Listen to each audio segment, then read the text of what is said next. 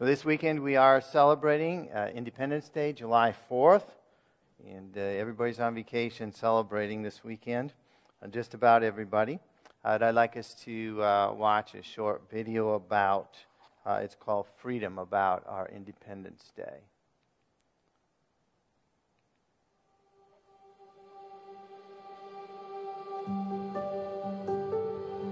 Freedom. It's something we cherish in this country. The idea of a free society is embedded into the very core of our nation. Many have died defending it, and many have fought diligently to preserve it. So where has it gone? We've become a nation bound by division, chained by hatred, and consumed by selfishness. There's an epidemic of violence, poverty, brokenness. Does this look like freedom? The Bible tells us we're called to be free, but it also says to use that freedom to serve one another humbly, in love. Maybe that's what we're missing in America. Today, we celebrate Independence Day. Perhaps it's time we recognize that true independence is found only in a lasting dependence on God. For where the Spirit of the Lord is, there's freedom.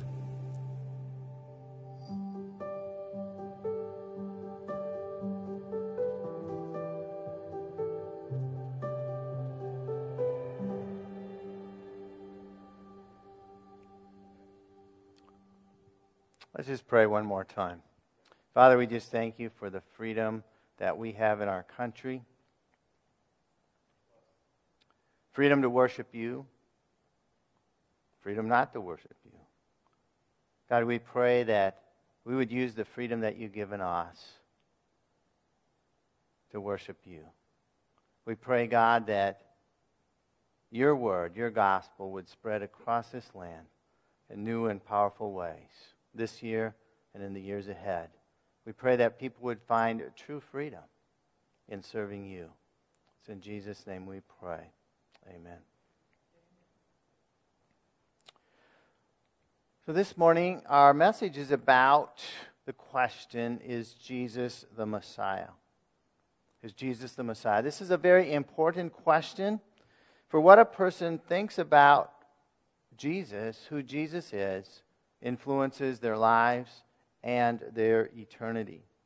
Christianity is a completely unique religion, unlike any other religion on the planet. And what makes Christianity unique is its founder, Jesus Christ. The word Christ, which many people speak, sometimes honoring God, sometimes not, means Messiah. Christ means Messiah, which is the anointed one. It means that he is the anointed king of kings. Kings were anointed with oil in the Old Testament. Now, the coming of the Messiah had been prophesied for thousands of years in the Old Testament. The first prophecy of the coming Messiah is found in the very first book of the Bible, Genesis. In this verse, Adam and Eve had just sinned, listening to the temptation of the serpent of Satan, and God was now speaking to them and, in this verse, to Satan and pronouncing what was going to happen in the future.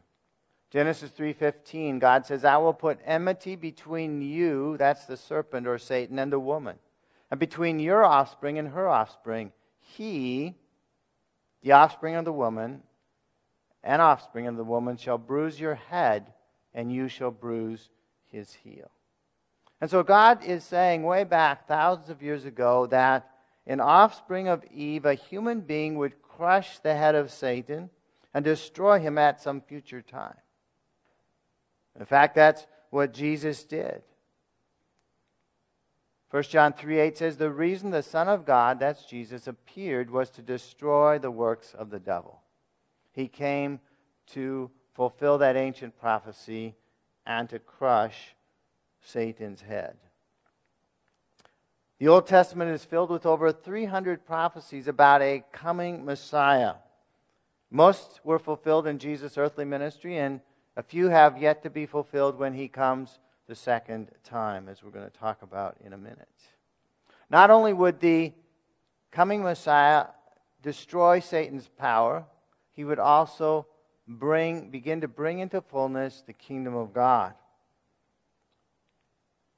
A prophet, Isaiah, in Isaiah 9:6 says of the Messiah, "For to us a child is born, to us a son is given, and the government or kingdom shall be upon his shoulders, and his name shall be called Wonderful Counselor, Mighty God, Everlasting Father, Prince of Peace."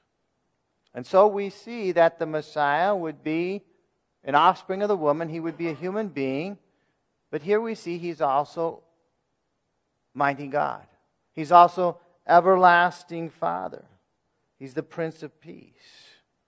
And so this Messiah would be king. He would rule and reign over the government, over the kingdom of God. And how is Jesus' message, how is his teaching summarized? Well, we see it in Luke 4:35, many other verses. Jesus said, "I must preach" what? The good news of the kingdom of God to the other towns as well, for I was sent for this purpose. And so Jesus' message was the message of the Messiah, about the kingdom of God, of which he was the King of Kings. It began to break into our world through his ministry. Question that we're addressing this morning is Jesus the Messiah. We know that Jesus is the Messiah, the Son of God, because he fulfilled over 300 prophecies of the coming Messiah. It would take us weeks to go through each and every prophecy that was fulfilled in the life and ministry of Jesus Christ. He claimed to be the Messiah. He revealed himself as having the glory of the Messiah, a glory unlike any other human being had, and we're going to talk about that today. He died on the cross, but he rose 3 days later, and he's alive today. And since Jesus is the Messiah, and we'll validate that point even more as we go through the Scripture today, the only wise choice is to worship him, to serve him as the Messiah. To worship Jesus as the Messiah is the only way to have a relationship with God in this life and a relationship with God in eternity. So let's look a little more closely at this question, is Jesus the Messiah, as we continue our study in chapter 9 of the book of Luke. See how Jesus claimed to be the Messiah. Beginning in verse 18. The disciples were with him, with Jesus, and he asked them, "Who do the crowd say that I am?" And they answered, "John the Baptist. But others say Elijah, and others that one of the prophets of old has risen."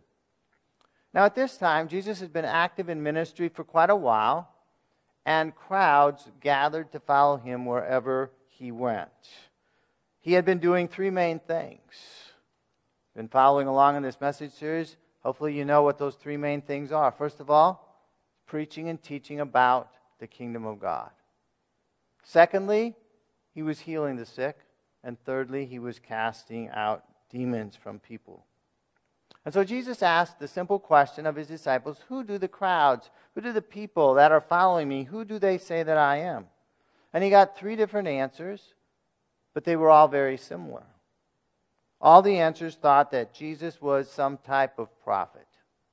At this point, John the Baptist was dead. Some people thought he'd risen from the dead. Other people thought prophets of the Old Testament had risen from the dead. Some thought he was Elijah, who was long gone too, so I guess they thought he had risen from the dead. However, the crowds are usually wrong. They were wrong back then, and they're usually wrong today as well. Although Jesus was a prophet, he was much, much more than simply another prophet, as there had been many down through history.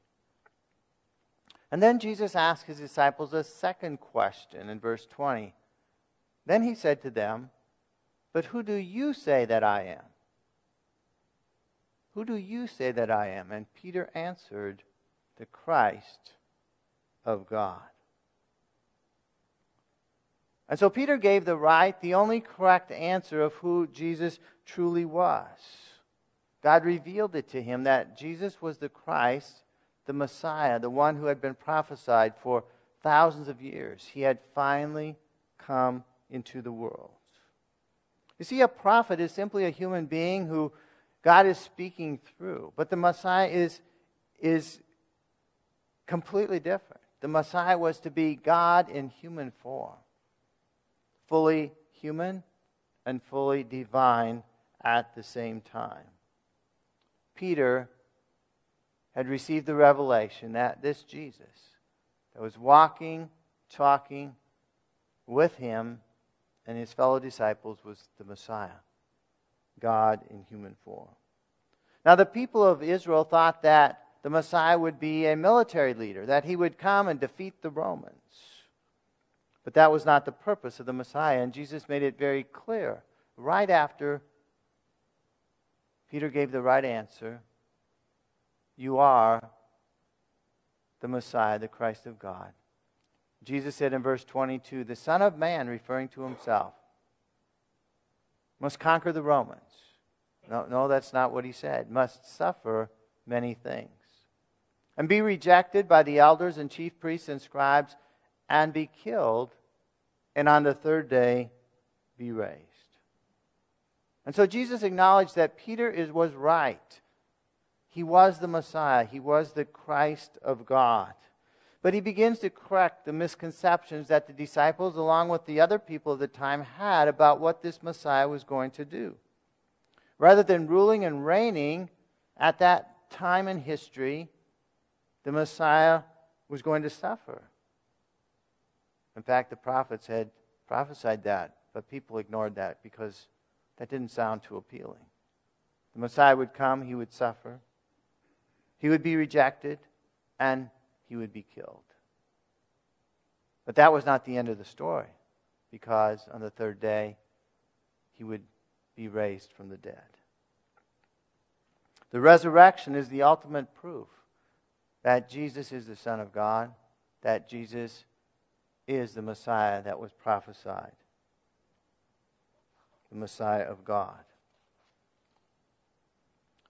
Now, this morning we need to ask ourselves the same two questions that Jesus asked his disciples. First of all, who do the crowds say that Jesus is? Crowds around us, St. Louis in America. Well, most in the crowds, I would think, they would agree somewhat with what the crowd 2,000 years ago said. Most people would think Jesus said some good things, some things they liked. At least he was a good teacher. And some would even say he was a type of prophet, like all the other prophets. He was a good teacher, the best of teachers. He was a prophet and a human being, but he was much, much more. So in the passage that we studied so far, we see that Jesus accepted the title of Messiah.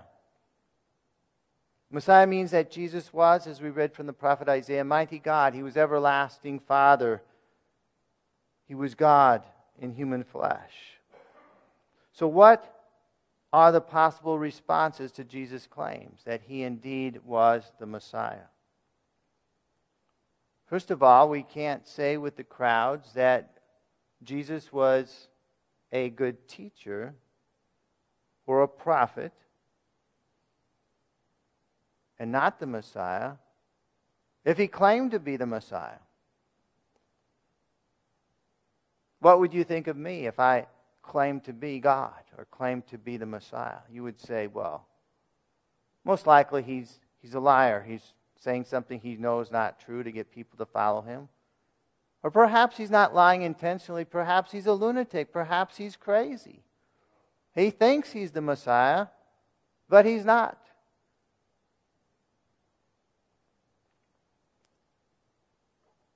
But if Jesus' statement is true, that he is the Messiah, if Peter had it right, that he is the Christ of God, then he must be the Messiah. He must be the Lord. You can't have it both ways. So what are the implications if Jesus is the Messiah? If Jesus is truly the Messiah, the Lord of all, in fact, the one who created the entire universe, including the world in which we live, what must our response be? Well, we must follow him. We must follow Jesus the Messiah. And so Jesus goes on to tell his disciples, who he's talking to, what their response must be to him being the Messiah. Verse 23, he said to all, "If anyone would come after me, let him deny himself and take up his cross daily and follow me." So his disciples had got it right. At least Peter had got it right. And probably the others went, "Oh yeah, Pete, you got it right this time." They were agreeing with him.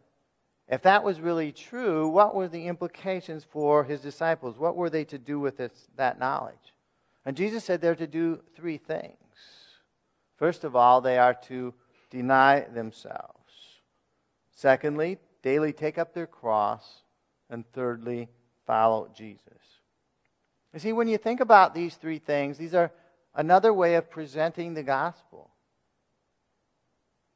To deny yourself is to turn away from your selfish, sinful lifestyle. It's another way of describing repentance, to turn away from that. To daily take up your cross is to do what Jesus is going to do, right? He's going to take up his cross. You're going to follow him in that. You're going to follow him. You're turning away from your sin. You're dying to that old way of life. You're taking up your cross, taking up what God calls you to do, and finally following Jesus. And following Jesus, committing your life to following him, submitting your life to him as the Lord, as the Messiah. Jesus goes on to say the implications of these three things in verse 24. "For whoever would save his life will lose it. But whoever loses his life for my sake will save it. For what does it profit a man if he gains the whole world and loses or forfeits himself?" So Jesus was teaching his disciples back then, 2,000 years ago, and he's teaching everyone today who is his disciple, who is thinking about being his disciple. What does it mean to be a disciple of Jesus? Well, he says you need to lose your life for my sake. I don't know. Do a lot of people like that, to lose their life for Jesus' sake? It's not so easy to be a disciple of Jesus, actually. To lose your life for Jesus' sake. What does that mean? It means we spend our whole lives serving him and not serving ourselves, which is the essence of sin. The end result, if we lose our life for Jesus' sake, is that we're going to gain true life. We're going to gain eternal life that begins in this life and continues for eternity. The world around us is not going to last in its present form. The life that we see, the things that we see are one day going to be destroyed. Jesus tells us we must live for eternity by giving up everything to follow Jesus. He talks about the judgment that's coming at his second coming, verse 26. "Whoever is ashamed of me and of my words, of him will the Son of Man be ashamed when he comes in his glory and the glory of the Father and of the holy angels." We'll talk more about that in a minute. We must put Jesus first above everything else in our lives, above the voice of the crowds that would seek to make us ashamed of him. Jesus says in verse 27, "I tell you truly, there are some coming or standing here who will not taste death until they see the kingdom of God." Now, what is Jesus talking about, seeing the kingdom of God? We're going to unpack that in the next passage, next point this morning. Jesus was going to unveil himself in a way that had never been done before. He was going to reveal what the King of the kingdom really looks like to his closest disciples. But his point is that since Jesus is the Messiah, we must follow him. So Jesus gives some frank instruction to his disciples who were there in person and to us today about what it means to follow him as the Messiah. You know, to follow Jesus, to become a believer, is not simply to get a ticket to heaven. It is that, but it is much, much more. Following Jesus is to take up our cross daily and follow him, just as Jesus took up his cross. To deny ourselves, the things that we want to do that are at cross purposes to his kingdom. We are to seek his kingdom first. And so it means we can't live life like the crowds around us. We're going to stand out. We're supposed to stand out. We're supposed to be different. The crowds that are not following him. But the rewards that God gives both in this life and for eternity make it worthwhile. In fact, make it the only rational choice that we have. So I'd encourage you this week to think about what Jesus' words mean to your life. What does it mean in your life to deny yourself? What does it mean in your life to take up your cross daily? What does it mean in your life to follow Jesus? And those are questions that we must ponder not just once, but every day of our lives. It's a new challenge to follow what Jesus is calling us to do. God will give you answers to those questions. And as you follow him more and more closely, God will bring blessing into your life. Finally, we're going to see how Jesus revealed the Messiah's glory. Now, about 8 days, verse 28, after these sayings, he took with him Peter and John and James and went up on the mountain to pray. And as he was praying, the appearance of his face was altered, and his clothing became dazzling white. Now, Jesus had done many miracles, right? And some would say that proved he was the Messiah. But didn't his disciples do the same kind of miracles? Yeah. They were told to do the exact same thing that he was to do. They were to preach the kingdom of God. They were to heal the sick. They were to cast out demons. So those miracles didn't prove Jesus was the Messiah. They proved that the power of God was with him. The Spirit of God was with him. But now Jesus was going to do something. He was going to unveil his glory in a way that no human being could ever do. And so as Jesus was praying on this mountain with his 3 closest disciples, Peter, John, and James, it was as if the veil of humanity was torn open. It's as, I'm dating myself, Clark Kent and tearing off his suit and there's Superman underneath. It was as if Jesus opened up and they saw what he was really like. It was not unlike any other human being. His face and his garments and everything began to shine with a blinding light, reflecting, revealing the glory of the Son of God. I'm reminded of the vision that the Apostle John had of Jesus in Revelation chapter 1, where he saw Jesus, the Son of Man, and it said his face was shining like the sun in full strength. You can't even look at light of that intensity, and that's how Jesus revealed himself to his 3 closest disciples. Not only was Jesus' appearance transformed, it's often referred to the Mount of Transfiguration. Not only did that happen, but something else very supernatural happened. Very unusual. Once a unique circumstance, verse 30. And behold, 2 men were talking with him, Moses and Elijah, who appeared in glory and spoke of his departure, which he was about to accomplish at Jerusalem. Now, Moses and Elijah had been dead a very long time. And all of a sudden, they were there. I don't know if they introduced themselves or how they do this. Or Moses and Elijah, because nobody knew what they looked like. They say, I'm Moses. Oh, okay. I'm Elijah. There they were. They appeared with Jesus. They'd been in heaven with Jesus. or with God. Jesus was on the earth. They were in being with God. They were believers for all that time. And now they came and they began to talk with Jesus, and his disciples were listening about what was going to happen, about his departure or exodus.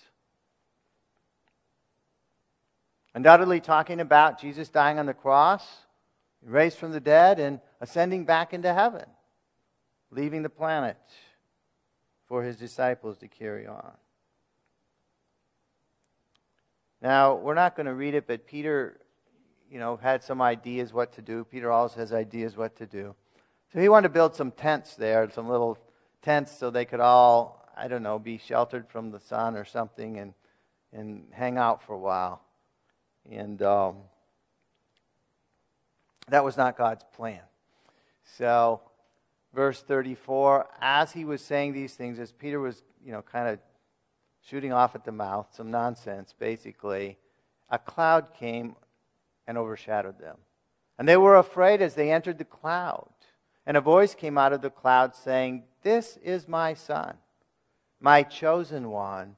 Listen to him." And so finally God the Father spoke. He thundered out of this cloud, which for some reason was a fearsome cloud, a cloud of glory. He announced that Jesus was the Son of God. Jesus was his chosen one. Jesus was the Messiah, and they were to listen to him. Obviously not to Peter. Listen to him, listen to everything that he says.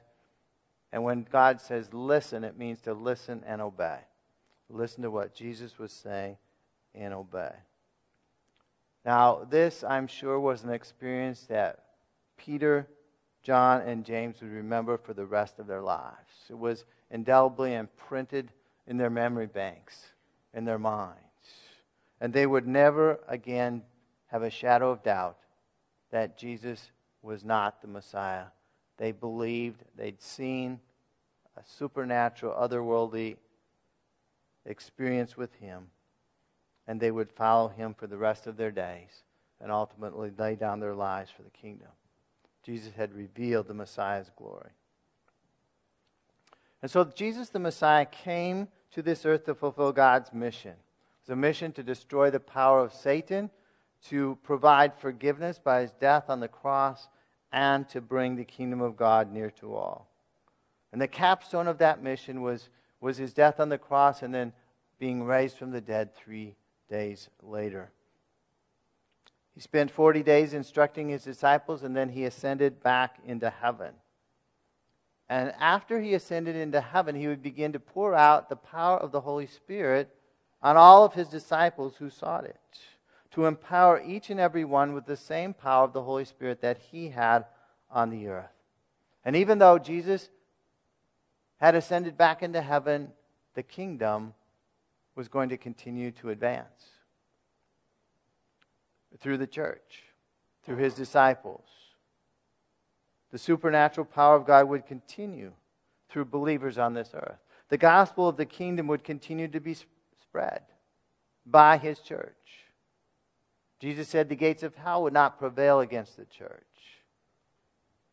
The power of God would continue to be revealed through people being healed, set free from demonic powers. But as his followers, as his disciples, we still await his second coming. Because we do not see all of the devil's power completely eliminated, do we? The kingdom of God is growing, the kingdom of God is advancing, but the culmination has not yet come. And we await his second coming. And when he comes the second time, this time he's not going to come as a carpenter. He's going to come as the King of Kings and Lord of Lords. And he's going to banish all evil, all unbelievers. All of the curse is going to be banished from his kingdom, from this earth. Heaven's going to come down from earth. And the kingdom is going to continue forever and ever. Now, one day the Bible tells us that every knee will bow, every tongue will confess that Jesus is Lord. But it is only those who confess that Jesus is Lord in this life who will spend eternity with Him. After He comes the second time, everyone is going to know He is the Lord of Lords. He is the King of Kings. But if they wait until the second coming to acknowledge that, it's too late. It's too late. God gives everyone an opportunity in their lifetime, the Bible teaches, to either accept or reject Jesus as the Lord, as the Messiah. And if a person accepts Jesus as the Lord and Messiah in this life, in their lives, they will spend eternity with Him.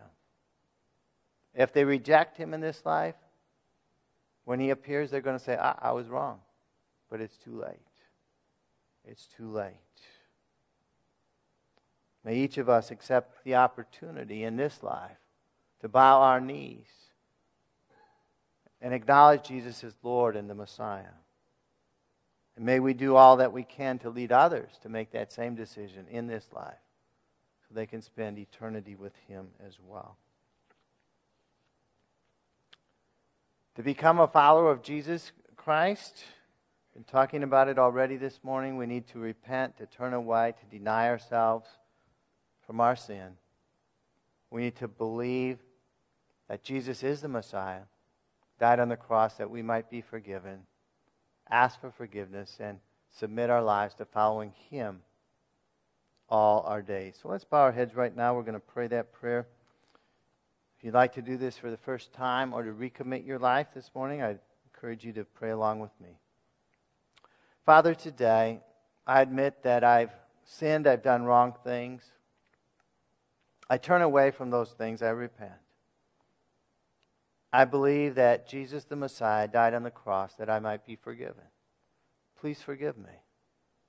I believe You rose from the dead, alive today, and I submit my life to following You as my Lord and Savior all my days. Let's pray as well for what God has spoken to us this morning. Father, we thank You that You made it so clear that Jesus was not just another man, not just a good teacher, not just a prophet. He was the Messiah. He was God in human flesh.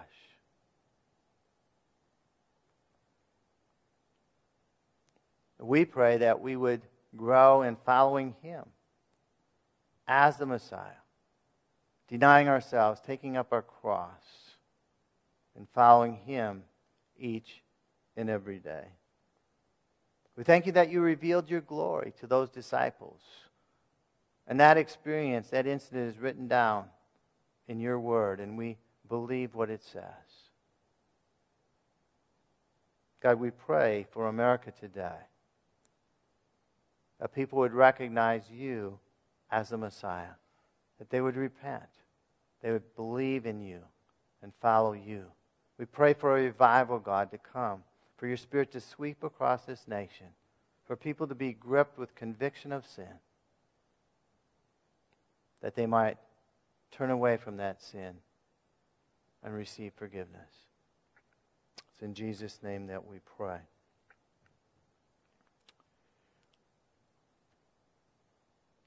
Now we're going to have a time for healing prayer.